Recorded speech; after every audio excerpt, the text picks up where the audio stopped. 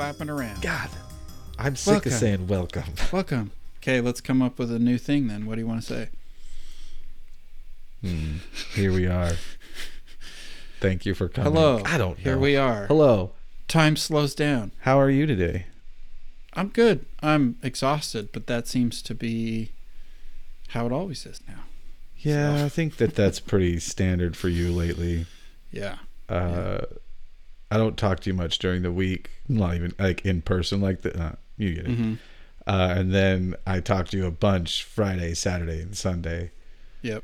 So I always am like catching you on this tail end of just insanity, and you can finally sleep a little bit, but not quite yet. Yeah. It's usually like Sunday night when I'm going to catch up on sleep. And catching up on sleep's not real. We both know it. Yeah. I mean, you're not paying off the debt, but at least you're getting a solid 8 hours. Yeah. You know? So, how are you doing? I'm doing good, man. Last night's session was fun. Super fun. Got some good sleep. You know, Sleep? It's good. Been just, researching all morning. Mm-hmm. Mm-hmm. And that's been nice. So Yes. yeah, what do we do you have anything cool that's not topic related to tell us about today? Just I can't really talk about it, but stuff I was telling you about my Monday campaign, some breakthroughs I had as far as because the battle for Baldur's Gate is coming up. Right. And I don't know how it's going to go because I don't know what the players are going to do with the current situation right now. So, yeah, not really. I mean, it's just, lots of work.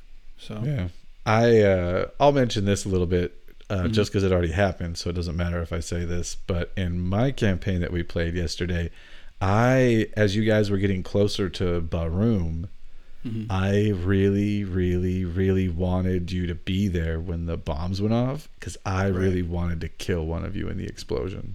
Right. I was like, they're going to be investigating it, and I'm going to fucking kill one of them. It's going to be great. Well, there's still time. Not to do that part because the bombs went off, so. But 2 of the party members aren't with us. The bathhouse exploded. Oh, no. Oh, Fuck. man. It was fun, though. It was a good time. It was a good session. I was I love seeing 2 characters. I love seeing 2 characters specifically kind of argue a bunch, and then the other 2 characters are like really sitting into the sister role. So funny. For sure. I love seeing Vash argue with Ra. Oh my god. So fucking funny. So ridiculous, dude. I really liked all the downtime stuff. Like, that was super fun. Once we got to... Because we got to the city, we got to Barum. Like, there was just a bunch of stuff to do at the inn. What was it called? The Red Suite? Yeah, the Red Suite. It's a gambling den. Yeah. So I really liked that. That was a lot of fun. Nice. I really, for listeners, when I planned that city, I was like, I don't know if they'll actually do anything, but I want to make like a little gambling area that they could stop and get into it, because I had just seen some they were playing rollies on Critical Role when I was creating it, and I was like, I really love that idea. I'm gonna put that in my game and see if my players interact with something like that, see what they do. Yeah. So here's a question, since you brought up rollies. What do you think rollies is? Because they haven't really officially talked about what it is. It seems like it's just they're rolling a naked D20, and whoever gets the higher roll wins. That's what it always seems like to me, but I went and I looked up rules, like how people seem to be interpreting the rules. And it does definitely seem that there's more going on with based on the bet and how much higher you are above their number or below the number. Like, it really depends on the difference between the 2 numbers. So there's like a target number that they're trying to hit, and whoever is closest. Well, I think it's more like whoever, like when you roll, like if you rolled a 14 and I rolled an 18, I think the win based on my 18 actually changes how much I win from the pot. Oh, okay. Based on how much higher my number is. I think. I mean, again, I've only read through the rules kind of once, and they're not the official. They haven't released them yet. Right. And because they know everybody wants that. They're like, their mom, give it to us. And they're like, no. Which is totally smart. totally smart because you could sell that to them. Well, and Mercer, the first time they showcased it, I think it was like episode 2 of the new season. They talked about at some point they're going to actually release like an official Rollies that'll set. I would totally play that game. Yeah. So then, that's, just fun little things to include in your campaign. A little offshoot for you on our little introduction, everybody. How do you like that? The not welcome. Hello, not welcome in. Welcome to our space. Hello. Hello. We don't have an intro yet. Stupid. What? What? I'm not stupid. Oh. So, what do we got on the agenda today there, brother? Well, if you've been listening, you heard us talk a little bit about min-maxing. Mm-hmm. And I think that we are going to talk about min-maxing today, which I am a big fan of. Mm-hmm. A lot of people may not know what min-maxing is, so there's a few different words we can use to define that. Some people would say power gaming. Yep. What's another word you would try and use, Eric? I don't know if I'd use this because this is not my area of expertise, but I've heard optimization used a lot. That's mentioned a lot for sure. That seems more positive when you use that word than min-maxing is a little derogatory. Yeah, there always seems to be that negative connotation. You're just a min-maxer. Yeah. Whoa. Calm down.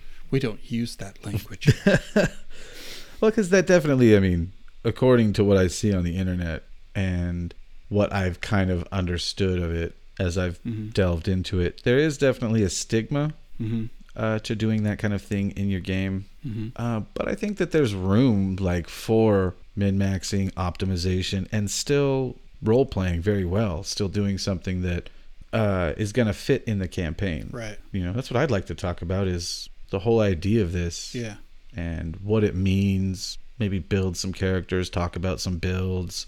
Sure. Talk about, if you are somebody that's into power gaming or optimization, how to really still be able to do that and include that in a campaign that you're playing and not make it a negative experience for yourself or the DM or anybody really. That's what we're going to talk about, or I'm going to talk about with you. Yeah.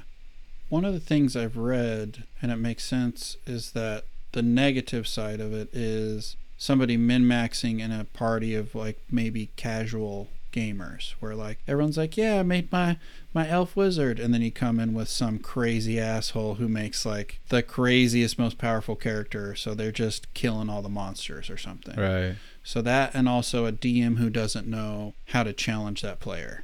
I can see those being a problem, but again, I think it's communicating. Right. Oh, for sure. It's always just talking about it and saying, here's what we want to do.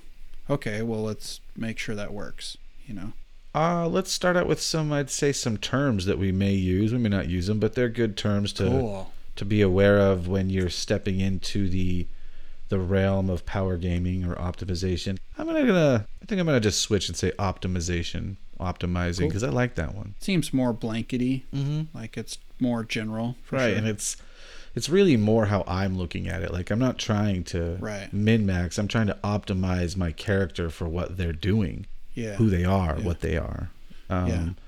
So I know that you've got some terms that I'm not familiar with, so let's pop one of yours up real quick. Sure. So why don't you recap us on mad and sad? Oh, yeah, I can do that for you. Let's start there. I like that. Yeah. So what mad and sad would be are mad would be characters that are multiple ability score dependent. They just kind of eliminate the S from that. So MAD, multiple ability dependent. So if you do someone that uses, if you have a rogue and fighter, that would be an example of a mad type character, one that uses strength and dexterity to achieve what they're trying to do. And so a lot of optimizing, excuse me. You're not excused. Pardon. You're not excused. A lot of optimization is really going to be more based on sad characters, which I think is funny to say. I know. Which is a single ability score dependent. Now you get a lot of really cool stuff with the multiple ones. A lot of utility.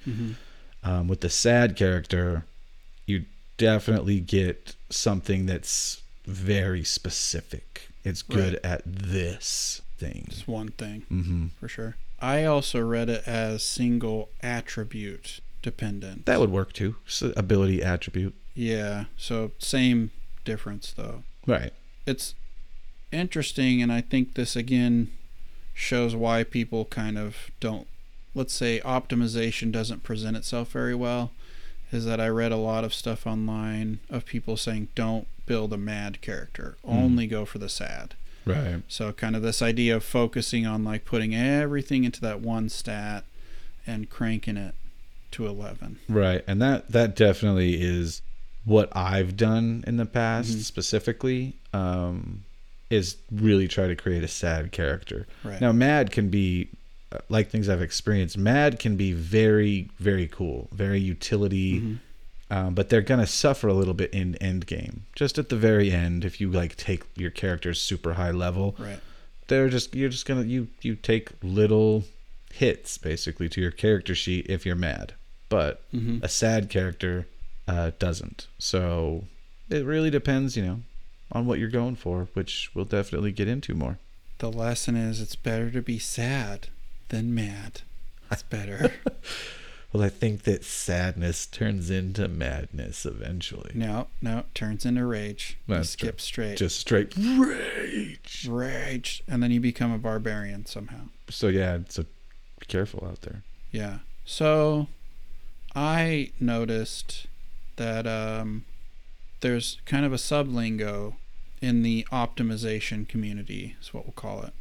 So there's these other terms and acronyms that people use, and I was like, what is that? Wait, what is that? So there's all these terms that tend to pop up. The first one is Gish. Nice. And that is one that I'd heard before. And you actually told me about that earlier. What does that mean? Yeah. So Gish is a character that has martial ability, so typically melee, so they can swing a sword, they can shoot a crossbow, and they also have magical abilities, so they could shoot a firebolt or cast Eldritch Blast or whatever their forte is. So they're good at both, and most likely if your Gish is a multi-class, they're probably going to be mad. Yeah. Probably. It's going to be really hard to do a sad character, but we'll get there. And then there's other terms which have to do with, I guess, min-maxers really like certain feats that help you, and a lot of this, again, is combat-oriented. Right. So there was 3 that I encountered a whole bunch, which is GWM, which is Great Weapon Mastery, SS, which is unfortunate, which stands for Sharpshooter in this case, and then PAM, which is Polearm Mastery. Oh, nice. Those are 3 fantastic feats, too. So I guess those are kind of the 3 that people really like in this community. Sharpshooter is one that I gave to Grom in the campaign. Okay, nice. He used it. Yeah, it can be awesome. Yeah. And then there's another term which is actually, it's one of the source books, which is SCAG, SCAG, which stands for Sword Coast Adventurer's Guide. And I have it, but I haven't read through it much. But apparently there are some feats in there that optimizers like as well. So that's all the specific multi-classing optimization terms I ran into. Nice. Right there. So I think those are some good ones. I want to punch myself right now. Why is that? Because that was so big and so blatant that I just want to die right now. Well, now I want to leave it in. But you got to leave it in. I usually cut them out, but I'll leave that one in. Yeah, I got to leave that one in because it was bad. Yeah, exactly. I'm going to leave it in. As an aside, we both do that where we'll be like, talk. Oh, man. Silence. It's a rough thing. It is. To be talking with your friend of 20 plus years and have to direct your verbiage to not go, and make a bunch of crazy sounds as you talk to them. So it's better than what I do, which is say like every other word, like and going like this and like this and like yeah. Oh, man, and then just go funny. Punch myself in the face multiple times until I forget that word. Yeah, I'm sure if I edited the podcast, like my language would change drastically. Oh Yeah. Because you just notice everything. You would be conscious of it all the time, and Yep. you have to like, okay, let's listen to that clip again for the 20th time. Oh, that's so fun. Murder. Sorry about that, people. We're back on schedule here. We're not sorry. I'm not at all. We're not. It's funny we're not to me. Sorry though. Yeah. So I think what I'd like to talk about right now, maybe you feel the same, is, and again, this, I feel like the key phrase or the key thing that we always talk about when it comes to this stuff is communication. Mm-hmm. Like communicating with your fellow players or your DM or whoever it is, whatever, having a dialogue with everybody makes a lot of these problems, I'm air quoting, kind of become not problems. They're a lot easier, and I'll bet you could apply that to life too somehow. For sure. There it was. So This should be the name of the episode. Don't threaten me. I'll do it. Multi-classic. That'll be it. Just multi-classic.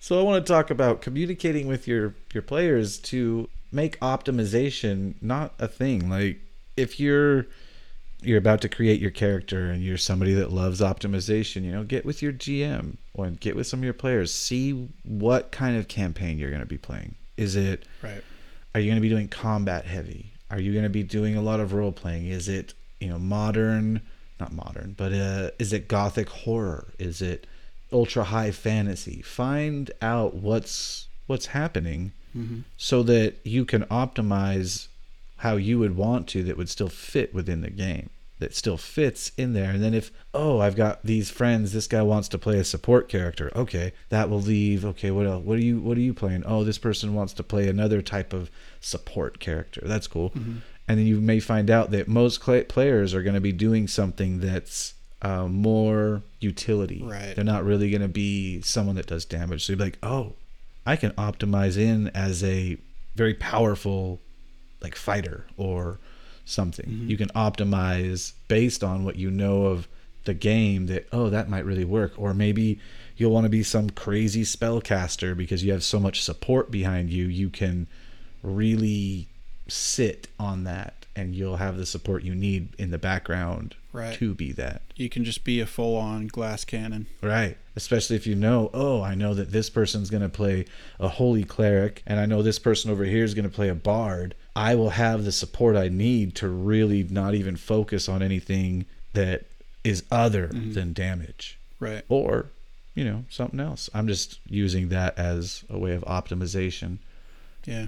I read a really interesting point on Reddit while I was doing my research, which was D&D is kind of designed for optimizing. It's assumed you're going to, you don't have to, but if you pick a character that has high charisma, you're probably going to pick a class that utilizes that high charisma.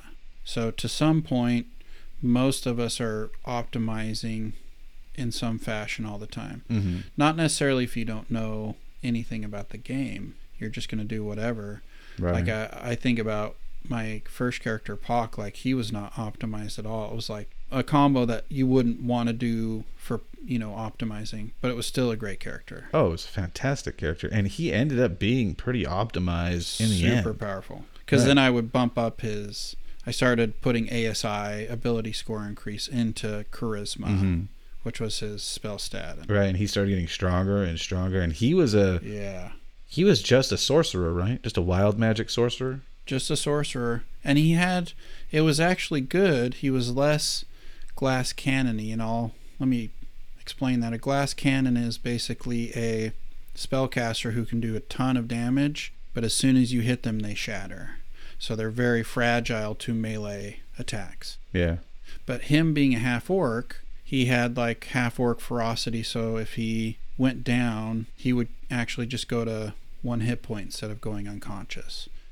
Or he had a better constitution, so that actually works for the long run, where having a caster who's tougher isn't a bad thing. Oh, not at all. If you're going to play for a while, Right. So I think there's something to be said about it's okay to be mad, quote unquote, right? Oh, yeah. And just like you're saying, that's, again, we're delving into that idea of knowing what game you're about to play, like understanding. Obviously Eric didn't know at the time, but as we learned, we started trying to, make our characters optimal during the process. Fit it to the game too. Optimize for that setting. It was great. I really loved Pock, honestly. Luthien and Pock were great characters, especially in the beginning. They were wild. They really leaned into like their weirdness at first. For sure. But going back to the optimizing, if you're just a single class, you can optimize pretty easily. Because you just have usually one stat that you have to worry about. So optimization in a single class character is pretty easy. Right. You may spread your kind of how you level up across a little bit more because you're not trying to optimize like that, but it's pretty easy to optimize as a single class. When you start multi-classing, though, that's when a lot of this stuff really optimizing your builds, creating builds, seeing other builds. That's when a lot of that comes into play. And right. Some builds, as we are talking about, some builds don't really come to be very powerful until high levels. So yeah, that's, again, communicating with your team, with your group, will really help the idea of optimization or min-maxing. We can really stop that negative kind of connotation with it, because you can definitely, like, if you lean into a single attribute character, we'll lean into what that would be. You can create a role play for exactly that. Would not be a hard thing to do, to like say to yourself, a fighter artificer, for example. You could easily find a way to have a fighter that wants to just tinker, Right. And that seems like a really fun build too. Right.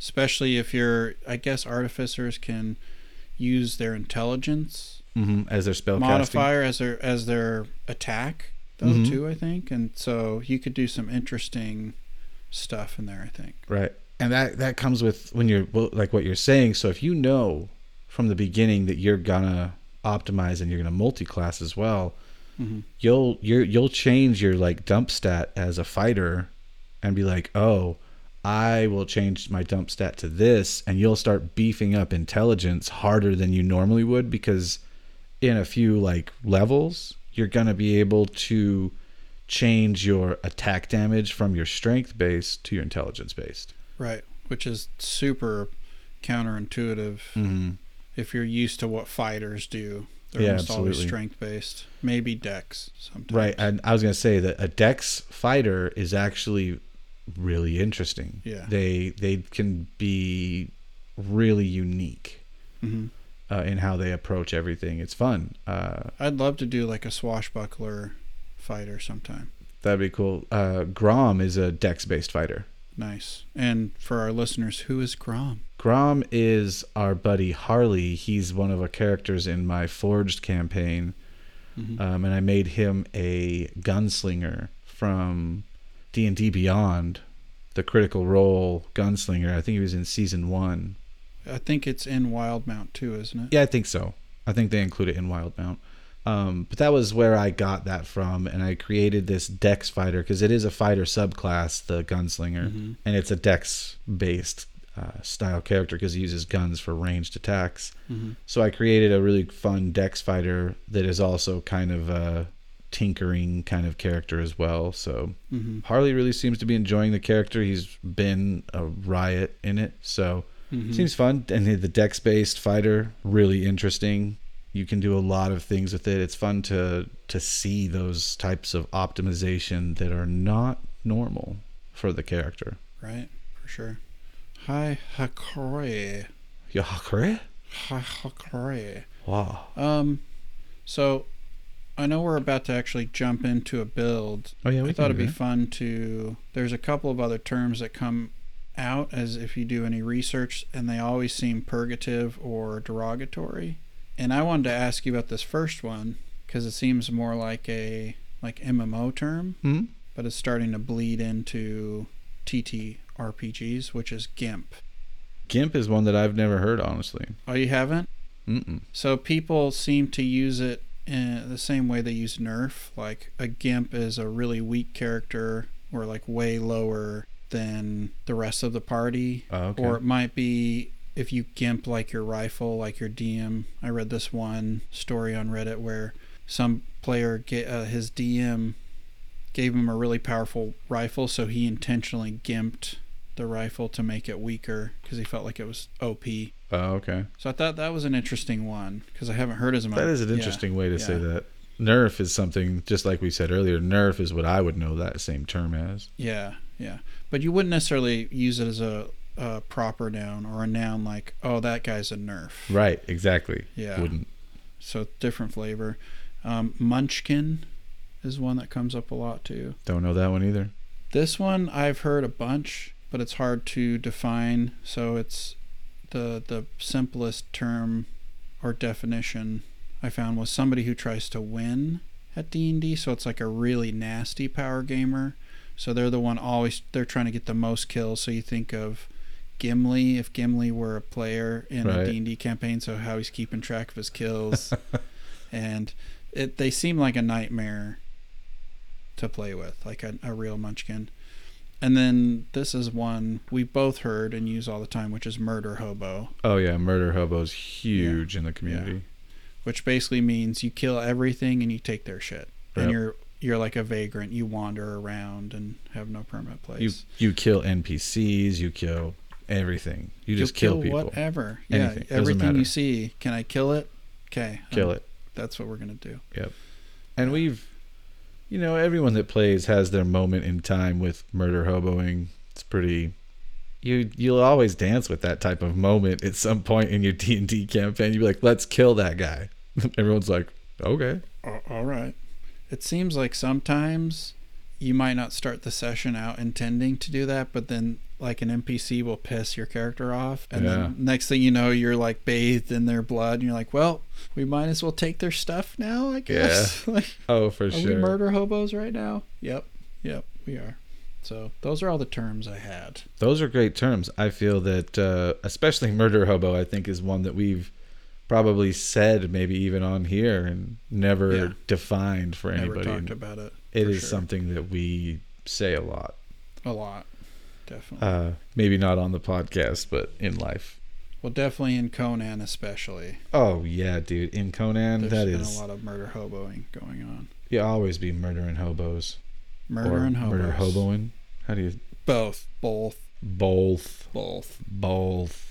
So let's jump in and we're going to just kind of like really run over maybe some builds that are fun, just to give you an idea of what optimizing kind of looks like when you're creating a character. Now, most of these characters these are just generic builds. I think there's a term where people call it white room.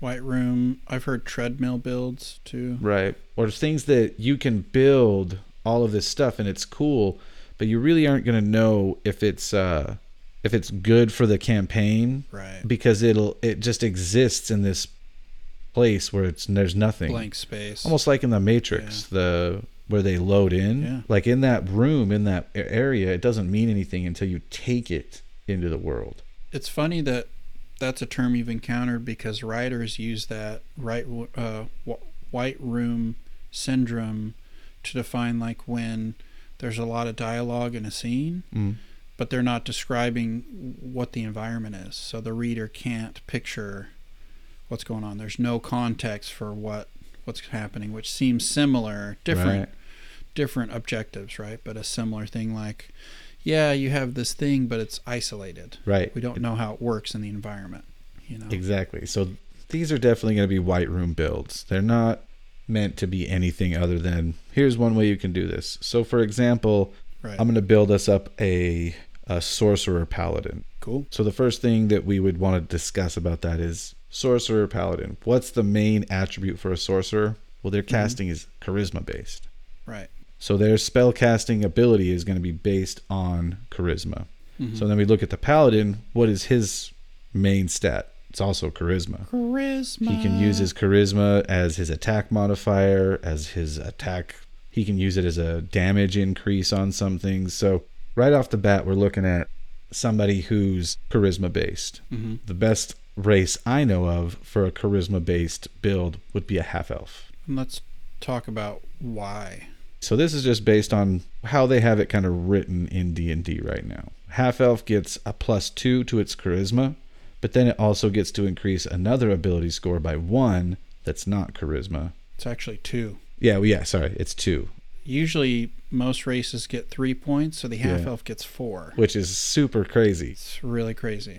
So what my brain thinks of, you know what? Well, throw one in Constitution, because you can always use more hit points. Mm-hmm. My other thing that I would throw it in, and this would be based on whatever, is I put it in Dexterity because I feel that more often I do Dexterity checks rather than Strength checks. So, and depending upon what your initial Dex score is, it could also raise your AC, your initiative, a whole bunch of stuff. Exactly. So those are two that I'm like, that seems easy. Put them in that. Cool. When it comes to like your proficiencies and stuff like that, for a character like this, my gut would be like, okay, let's do Persuasion. It's charisma based. What else?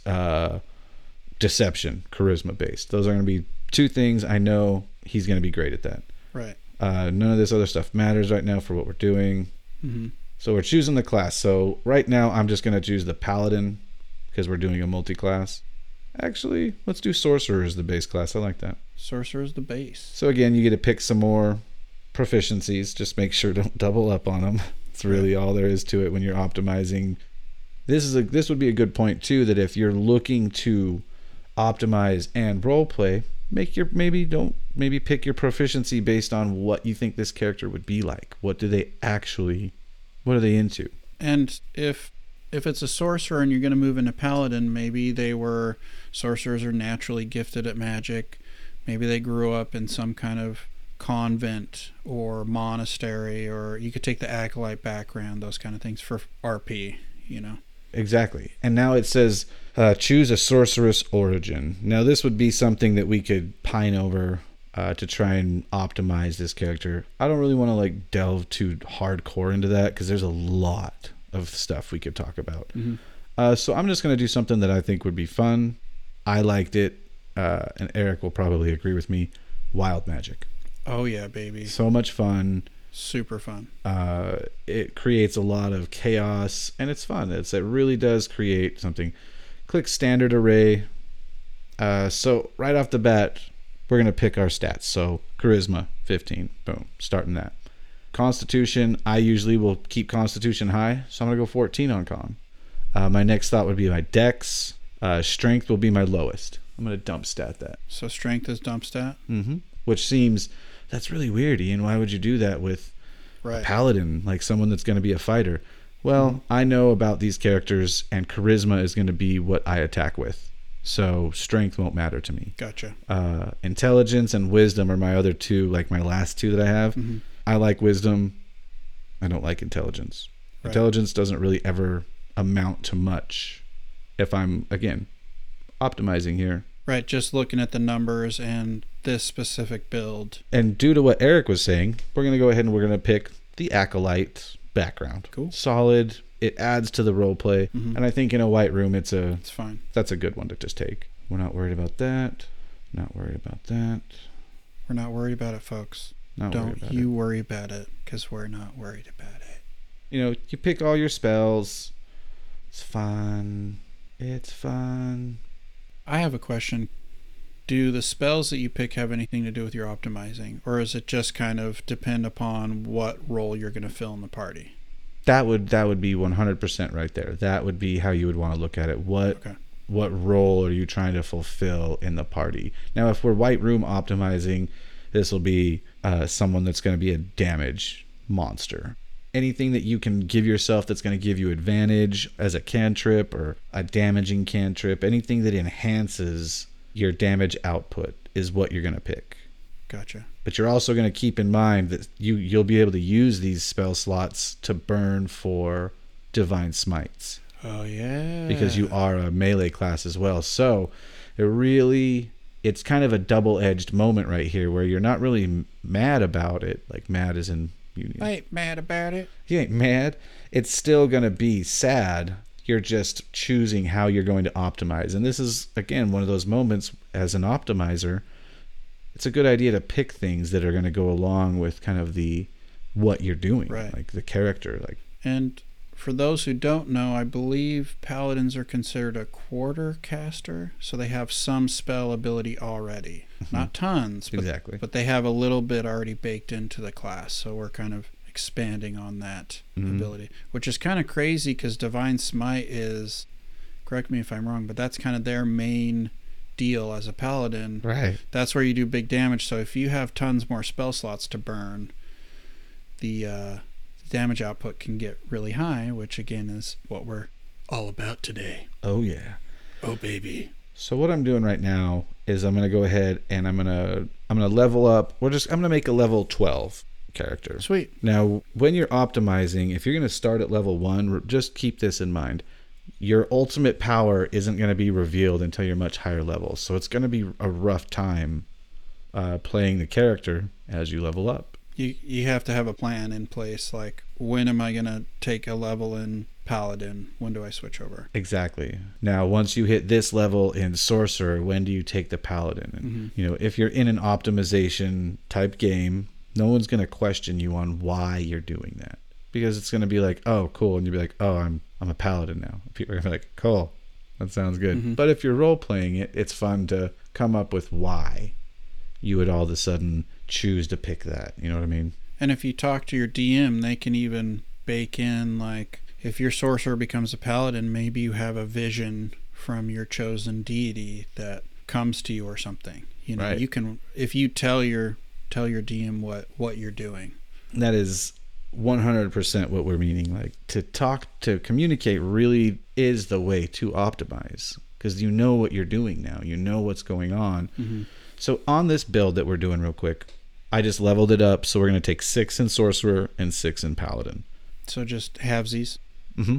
I have a question, because I meant to ask you this before we started recording, but I forgot. Oh, yeah. Is that I keep seeing this advice that generally you don't really want to you don't want to dip into another class until you hit level 5 in your main class, which is, I guess, corresponds to tier 2, I guess. Is that why they're saying that?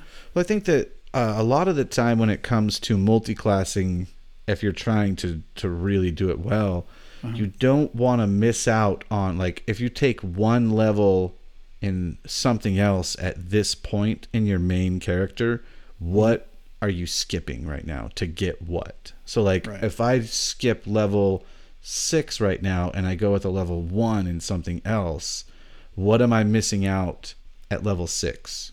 Right. And what am I gaining from level 1? So it's really I think it's what it's doing is choosing when to choose another level in something else, so you're not like hindering yourself on something that could really benefit you with just one level. And a lot of times, for instance, 5, you get like an ASI, those kind of things. Okay. Exactly. And a lot of optimization when it comes to multi-classing is don't short yourself on ability scores. Like, that can really hinder your build for optimization. D&D is kind of, at least modern D&D, it's very simple. It really comes down to rolling a d20 and it corresponding to one of those 6 stats. That's really, everything else is kind of a modification of that, but that's really the core of your character sheet. Right. That at least helps me, like, okay, I'm always trying to tie it back to one of my stats. Right. Whether it's when I'm going to pick a different class or what I'm rolling or what I'm going to use to attack and those kind of things. So now that we've got this character leveled up, the first thing it's going to ask us is for our sorcerer, like our meta magic. Oh, baby. So just based on what I know... I'm going to stop you really quick, though. Let's just explain what meta magic is, just the general broad sense. Meta magic is something that the sorcerers have that allows, it's kind of their special thing with their magic. And I feel like, honestly, let's have you explain it, because you've used it more than I have, actually. Sure. Okay. Fun fact, meta magic used to be, if you go back to 3.5, it used to be something that all casters had. Oh, really? Yeah, they changed it. They might have changed it in 4th edition, I don't know. But by the time we get to 5th edition, that became the sorcerer's specialty, which they also became, charisma based, I think. I think they used to be something else. Right. But meta magic is the way that through the game mechanics, sorcerers to get to express that they can bend the rules of magic. So you might have, there's a meta magic called Distance Spell, which means you can double the range of your spell. So if you have Firebolt, which is 60 feet, I believe, you can cast it now at 120 feet. So suddenly you have a way broader range. Or you can do Quicken Spell, where you can cast a spell that takes one action as a bonus action spell.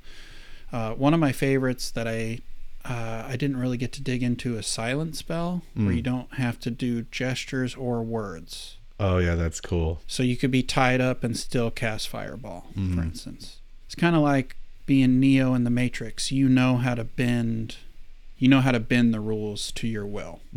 And you're intuitively doing it, so you just kind of know, I just know how to send my Firebolt way farther, that kind of thing. So that's essentially it. When it uses what's called sorcery points, and it also you're allowed to convert spell slots into sorcery points, and you can also convert sorcery points to spell slots. So it's a way of fueling your magic in a different way. The meta magic that I just threw down here, because I know these ones, is Quicken Spell, which you just mentioned. It's a good one. And also Twinned Spell, which allows you to cast that one's great. A spell and cast the same spell again at another target.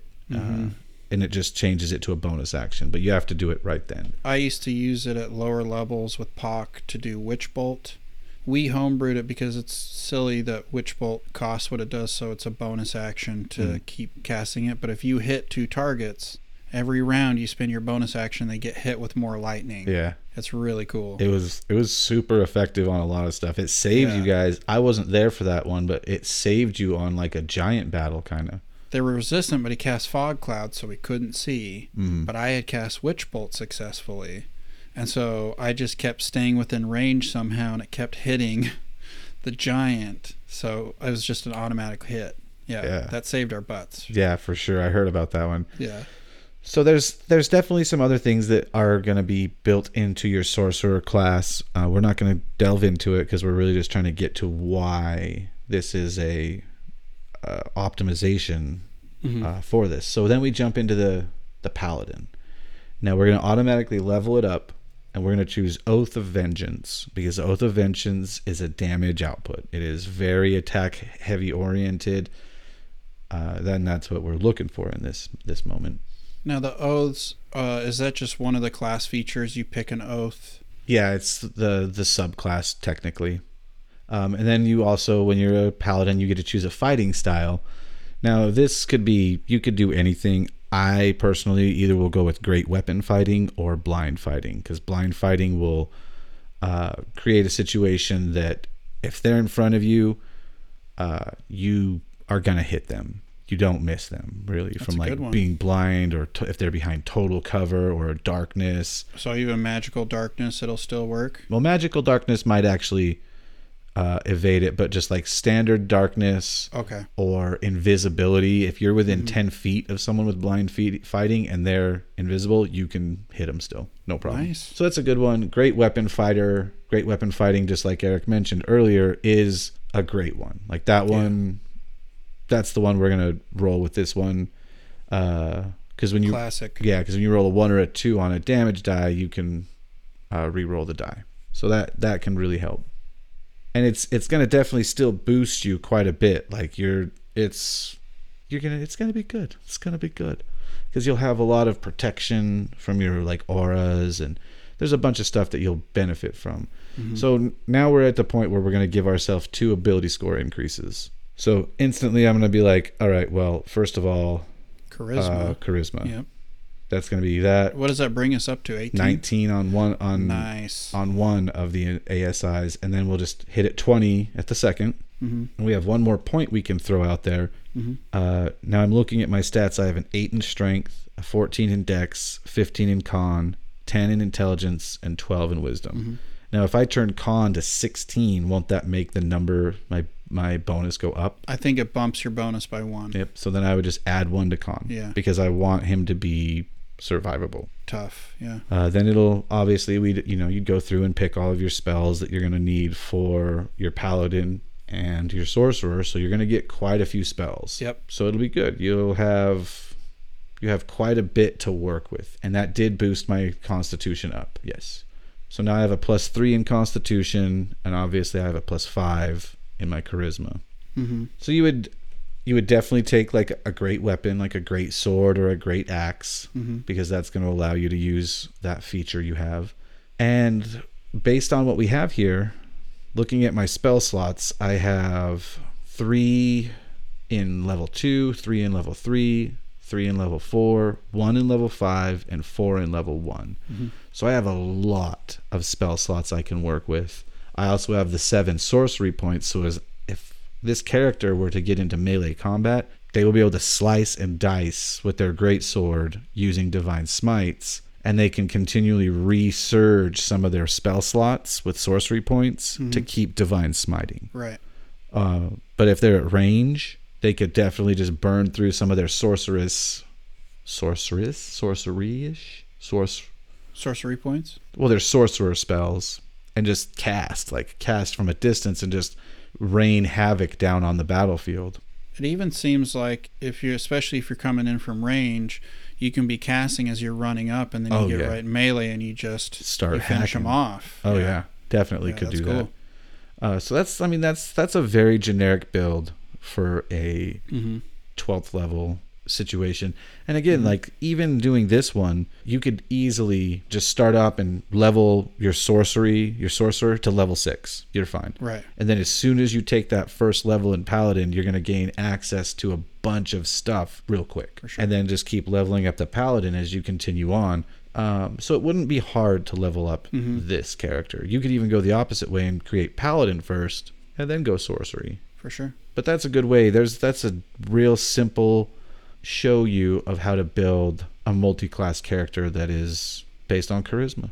You could really flavor your paladin too, in terms of like if your deity that you worship is like a fire god, you could pick a lot of fire spells. Or oh yeah, that'd be sick. You could really lean into the RP and use the strictures of this multi-class, because it's very specific, to create an interesting character in a roleplay sense as well. Right. Too. That's what my goal is with this episode, is to say, hey, it's okay to be someone who likes to optimize, min-max, power game. Right. You know, it's a style, and it's okay to have that style. But when you are that style, just remember, that's not the only style. You know, love the other styles that are out there and let them love what you do. Right. But the only way to do that is to talk with each other, man. And rehabilitate the idea of power gaming. Yeah. Like, be a positive power gamer, so your table, those people who play with you are like, that guy's cool. Like, he hit really good, he was fun to play with, etc., etc. Right. And I'll definitely say this as not a closer, because I'm just saying all of the characters that I created for my friends in this Forged campaign, these elves that they're playing, were definitely intended to be optimized characters for what they're doing. But I also wanted them to be interesting, that they could fill in those gaps. So it's quite a few optimized characters in there. For sure. Yeah. What do you think, Eric? Do you have a character that you think would be fun to talk about, even if we don't build it all the way out? I mean, you brought up one of them, which was the fighter artificer, because my mind goes to, like, especially this would be a MAD, but especially if you did like a dex based fighter. Oh. And then along with an artificer, like somebody who's an inventor / adventurer kind of person, like almost like a Sherlock Holmes with and Watson combined, basically. Oh wow, yeah. I think that'd be really fun to play. I have a Paladin Warlock down when here. I've played that, actually. Yeah, and it'd be interesting. This is a little not how Warlocks are meant to be played, but what if you did Warlock, but the deity that the Paladin worships is your patron? Right. Oh, I've thought about that. You just love lock that. them in, right? So that seems fun, and Warlocks just kind of seem like the multi-class du jour. Oh, like, it is. That's a really good addition class to whatever you're doing a lot of the times. So is fighter as well. Like taking like a few levels in fighter for anybody is gonna give you some benefit, because even if you just get action surge and then leave fighter alone, that alone can create quite a bit for you. Now you will suffer, like if you're like, oh, I'm a wizard, but I did take these 2 levels in fighter. Yeah. So, you know, when you hit level 18, that's quote unquote how high you're going to get in your wizard, because you took the 2 in fighter, but your wizard can cast fireball twice in one round with no problem. All of this talk about you're only going to get to this point is assuming that you're going to stop at level 20. Right. There's no reason you have to stop at level 20. Absolutely. I think it'd be really fun. The more I think about it, start a campaign with all the characters at level 10, and your goal is to go up to level 30, but everybody is a multi-class. So everybody is working on some kind of customized, optimized multi-class, essentially. Right. So you could really see where, hey, if we really take both of these classes to the max, what kind of characters do you get? Because it'd be really crazy. It'd be super crazy. And there was an idea that you have had that I thought would be fun as well, is when you have a character hit level 20, just consider them now level 0 again, but they have all of that level 20 stuff, but now the experience resets, and you say, okay, well, what class do you want to play as now? You add on a class. Right. And they get to now start leveling at 0 to 1 with this new class and start utilizing a lot of that type of power. I think that was a really fun idea. That'd be super fun. If you could get some people to commit for like 2 years, like, hey, let's really play through this, it'd be fun. And I think the argument against it would be, okay, well, how are you going to challenge the players? Right. I think I figured it out today. Oh, yeah? Well, yeah, like, for instance, you hear about the coffee lock a lot.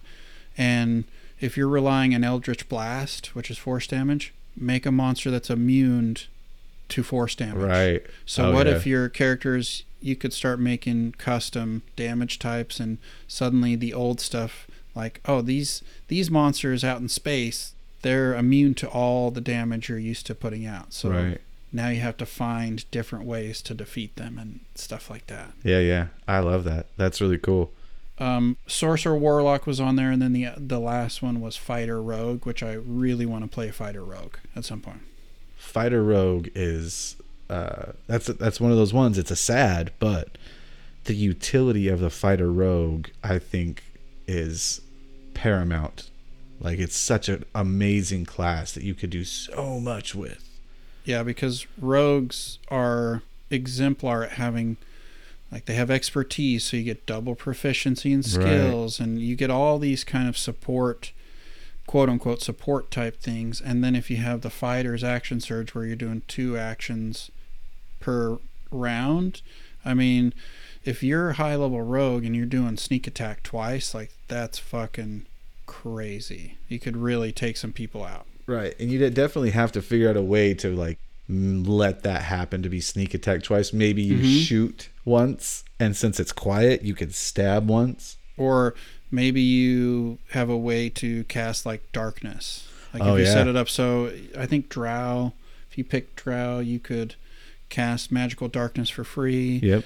And then, get some other things going on, so you can just rush into the magical darkness and pow, just stabs twice and just wreck. Man, that would be wild. Yeah, I love the idea when you were talking about the fighter doing the dex based for the artificers, like multi-class, because that's like that's super interesting, because he would be not anything like what you'd imagine. No, it'd be a different, again, that's my thing, is, okay, this is different.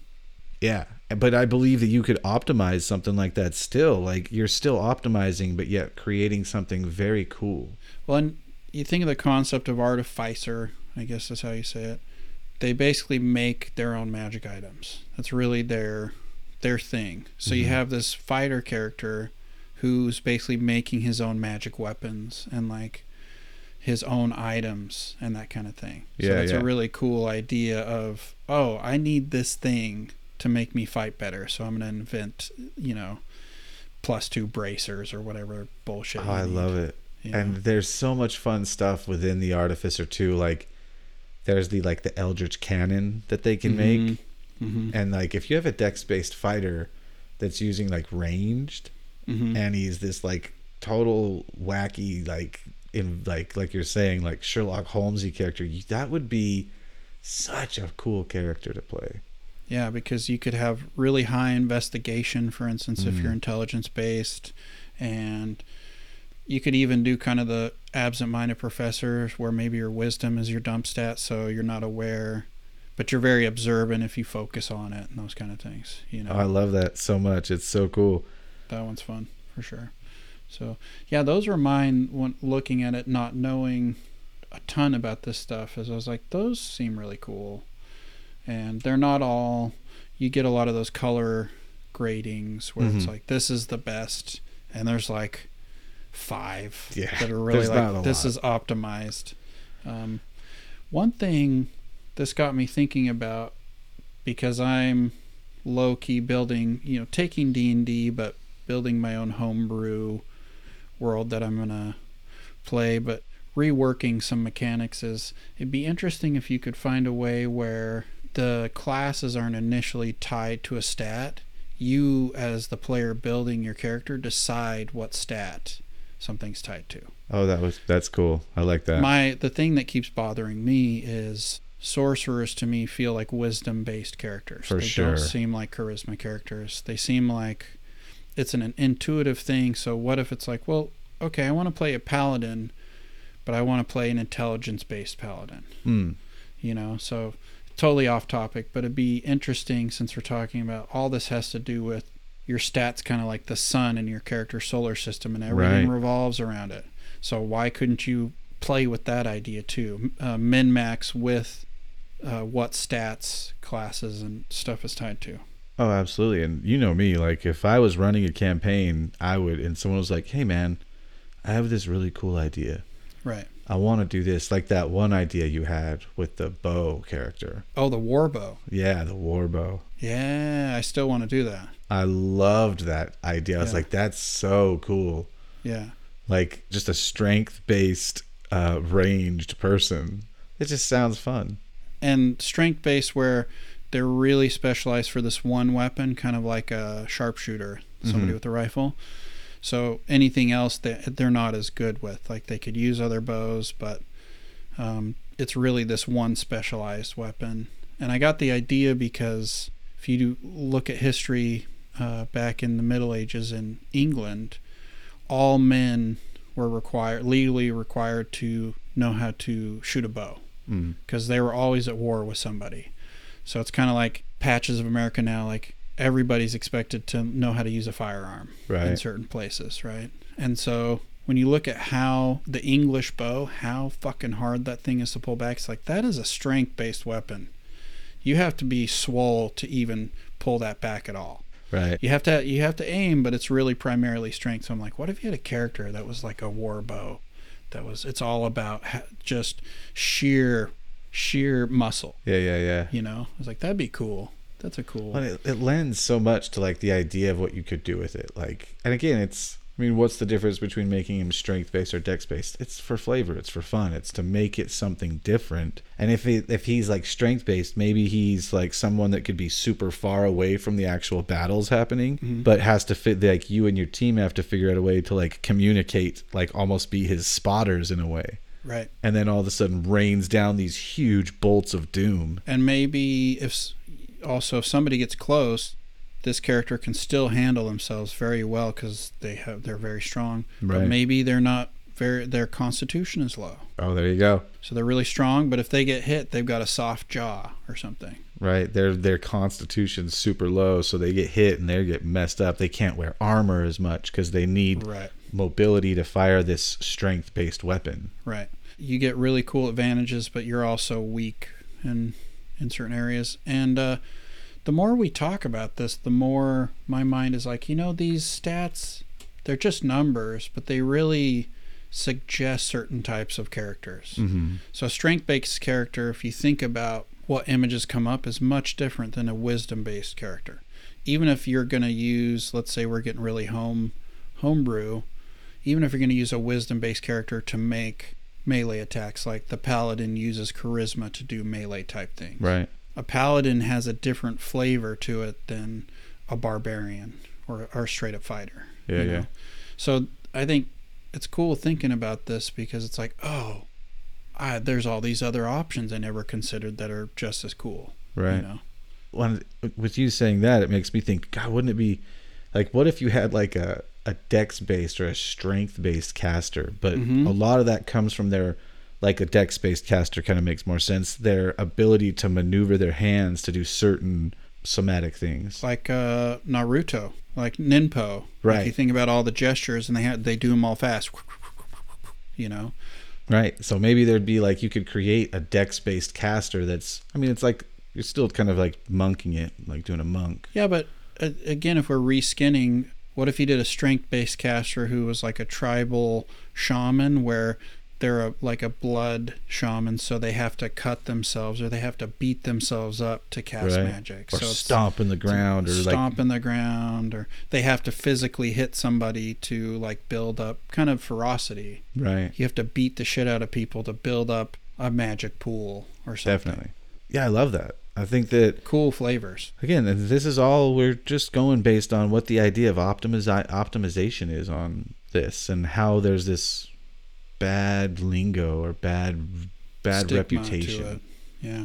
But we want to For be sure. like, hey, it doesn't have to be like that. There's so many ways that it could be really fun. But again, you got to talk to people, you got to communicate, make sure it's, because we're not talking about rules as written, baby. No. And optimizing isn't an excuse to be a dick. No, definitely not.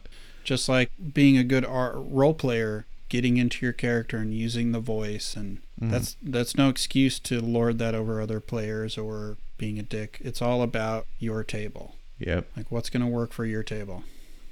I mean, I even said it earlier, like Eric doesn't optimize in the same way that I look at it. Nope. So when Eric comes to the table with these really cool characters, I love that. I love his approach. Even though in my brain I see his spells he's picked and I'm like, oh, why would you pick that and not this? This one does more. I don't need to say that to him. That doesn't matter. Right. He made the character to be a certain thing. And that's what I'm getting to, is having the openness to let other people play their way is what will make them looking at yours and be like, oh, that's really cool too. I like what you did with that. Mm-hmm. Take little inspirations from the role-playing character that really role-plays hard. He may not optimize well, but he's really fun to play with. And even if Ian was like, hey, these spells do more damage, I'd be like, thanks. That's good to know. Thank you. One thing that I do too is if I'm in a situation with a character and maybe they were using a power and its time has expired, but everybody forgot, I'll say something. I'll be like, oh, you know what? Like, I don't get that advantage. Mm-hmm. Give me the actual disadvantage of whatever the situation is, because I want to have my character be a real person in that world. Right. I don't just want to always win or always be successful in everything. I think a lot of that comes too from our experiences over the last 2 years with gaming like this. At first we were all nervous about it, but now the more and more we've gotten into like character deaths and things going wrong, it creates so much fun to let things happen, to let them break. And I think you said it last episode, destroy your world as you're playing it, like break it, like really, because if you're going to use it again, it will be so much fun to have all of those effects of you breaking your world for the next players or the next company or group to come through. It'll be all broken and different, and it'll create so much room for being dynamic and letting the players kind of influence a little bit on what they do. If you let your world change and get bruised and beat up and all that, your players are getting a once in a lifetime experience. The world will never be like this again. Yeah. This is a unique experience for this table, and then if they come back, it's going to be a different thing next time, and it's much more a cool way to bring in the real world into your campaign. Is like, yeah, that age is gone. Like port cities, yeah, they're out because now the sea is boiling or whatever it is. Yeah. I know we've veered, but I feel like that's a good understanding of multiclassing. Now I'll give it to Eric, and you guys, we'll put some links in the doobly-doo, or we'll have a way that you could kind of look at the stuff that we're kind of referencing, in a sense. There's a couple of really good guides, online guides. Oh yeah, out there.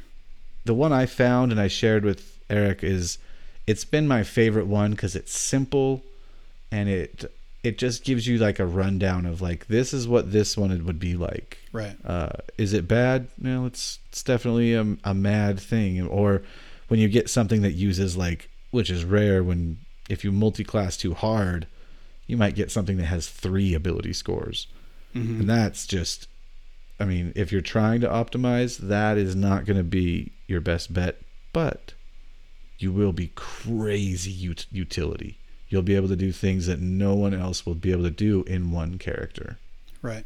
So it's still optimizing in a different way, trying to become more utility rather than more output. Or I remember, I don't know what episode it was from, but Pruitt, former host of WebDM, he talked about this one multi-class idea he came up with where he's like, if you take this at this level, I think it started with Rogue, and then you add some Bard or something, you can eventually be proficient in every skill. Oh, crazy. If you take the right things, where it's like, that's really cool if you're doing a certain type of campaign. Oh, yeah, that'd be super fun. You're that asshole who just knows everything. Really persuasive, really acrobatic, knows history, like, fuck that guy. But that'd be super fun to play, you know? Yeah, I love that. And again, a lot of these optimizations, a lot of these type of things they're really geared towards starting at a certain level. Mm-hmm. Unfortunately, building them up to a lot of these can be rough, but it is fun. Also, it's a good motivation to be like, hey, let's do some one shots to like get experience in multi-classing and optimization, to try some things out where it's like, oh, I want to do this. Wow, that sucks. I'm glad it was only 1 session, 2 sessions. Okay, I don't have to do it. I'm not married to it for the next year and a half. For sure. You know? So it's a good excuse to play some smaller games, if you want to try higher level stuff out.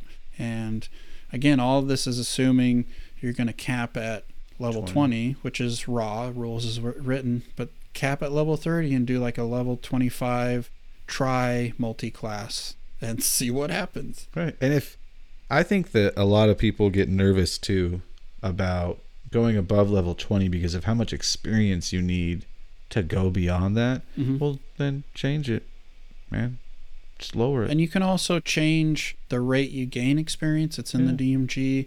You can look to 4th edition for inspiration because they go all the way to level 30. Yeah. So you could change the requirements for how much XP you need for each level, for instance. Especially when you get higher, if you want it to be faster.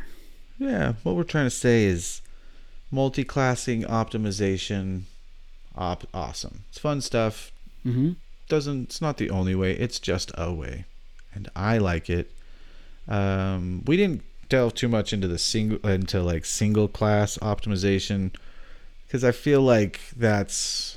I mean, maybe we'll cover it on another time, but a lot of that has to do with just researching feats, and that's the main thing. Just making sure you're highlighting what your character does in that single zone. And again, it's baked in to the game. That's how the game expects you're going to play it, because D&D is geared towards heroic fantasy. Mm-hmm. Not that you have to play it that way, but that's what it's geared towards. And you might be at a table where the DM doesn't allow feats, for instance, so you're going to have to think about different ways to optimize, because it is technically an optional rule in 5e, for instance. Right. Again, it's all about the table. The table. The table. The table. Tableau. Well, I don't know about you, but I don't really have anything else to say. No, I think that's a good place to stop. That was some good building. Well, I liked it. Yeah. And if you guys liked it, like it, share it, subscribe to it. Yes, please. Put a ring on it. Forgot to say it at the beginning. We'll just say it randomly whenever we feel like it. Do you have anything else to say, Ian? If you enjoy it, let us know. Just tell us. If you don't want to like, subscribe, and share, then just say, hey, I like it. Let us know you're listening. That makes us feel good. Yeah. Even if you're like, oh, man, I've only listened to 3 episodes. Cool, dude. Oh, I've only listened to 1. Hey, man, thanks. Great. Thanks. Love it. We appreciate it. Tell us what you think. Did you hate it? Well, that sucks. Did you love it? That's awesome. Did you like it and you have suggestions? We want to hear it. Hear it, please. You want us to talk about a topic? Lay it on us. Do you want us to do more real play? Actual play? That's the word? Actual play is a good one. Actual play? Then tell us. We have fun. We like doing all of it. And we have some cool, different episodes coming up. Yep. So there'll be some fun stuff coming up, and let us know what you think. And hopefully we get one of the guests to come on soon. Yeah, it's new year, time to start bringing them on. So, one thing too that has changed that we didn't talk about is the episodes are much more current in terms of we record this and then it's going to come out the next week. That's true. So we can react to things much quicker than the early episodes where we were very confused. Very confused. Yeah, if you have questions, just know that we'll answer it within the next 2 episodes now because we're there. We're there, baby. So with that, lay it on us. You know what I want you to do, people? Just stay sweaty. Staying sweaty. Staying sweaty.